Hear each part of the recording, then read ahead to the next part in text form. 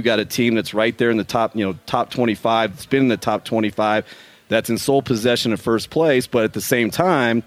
if they lose that game, we beat them, we're one game out of first place, which, this far into the season, being 11 games in, and if you would have said, hey, you're one game out from first place, I think a lot of people would have taken that. And so just for our guys to realize that we're not going to, I think everyone, wanted to lump us in or is trying to lump us in with the other three teams that are below us. And that's why I told our guys, now our margin for error is 0, but at the same time, our mentality has to be that we're trying to compete to finish as high as we can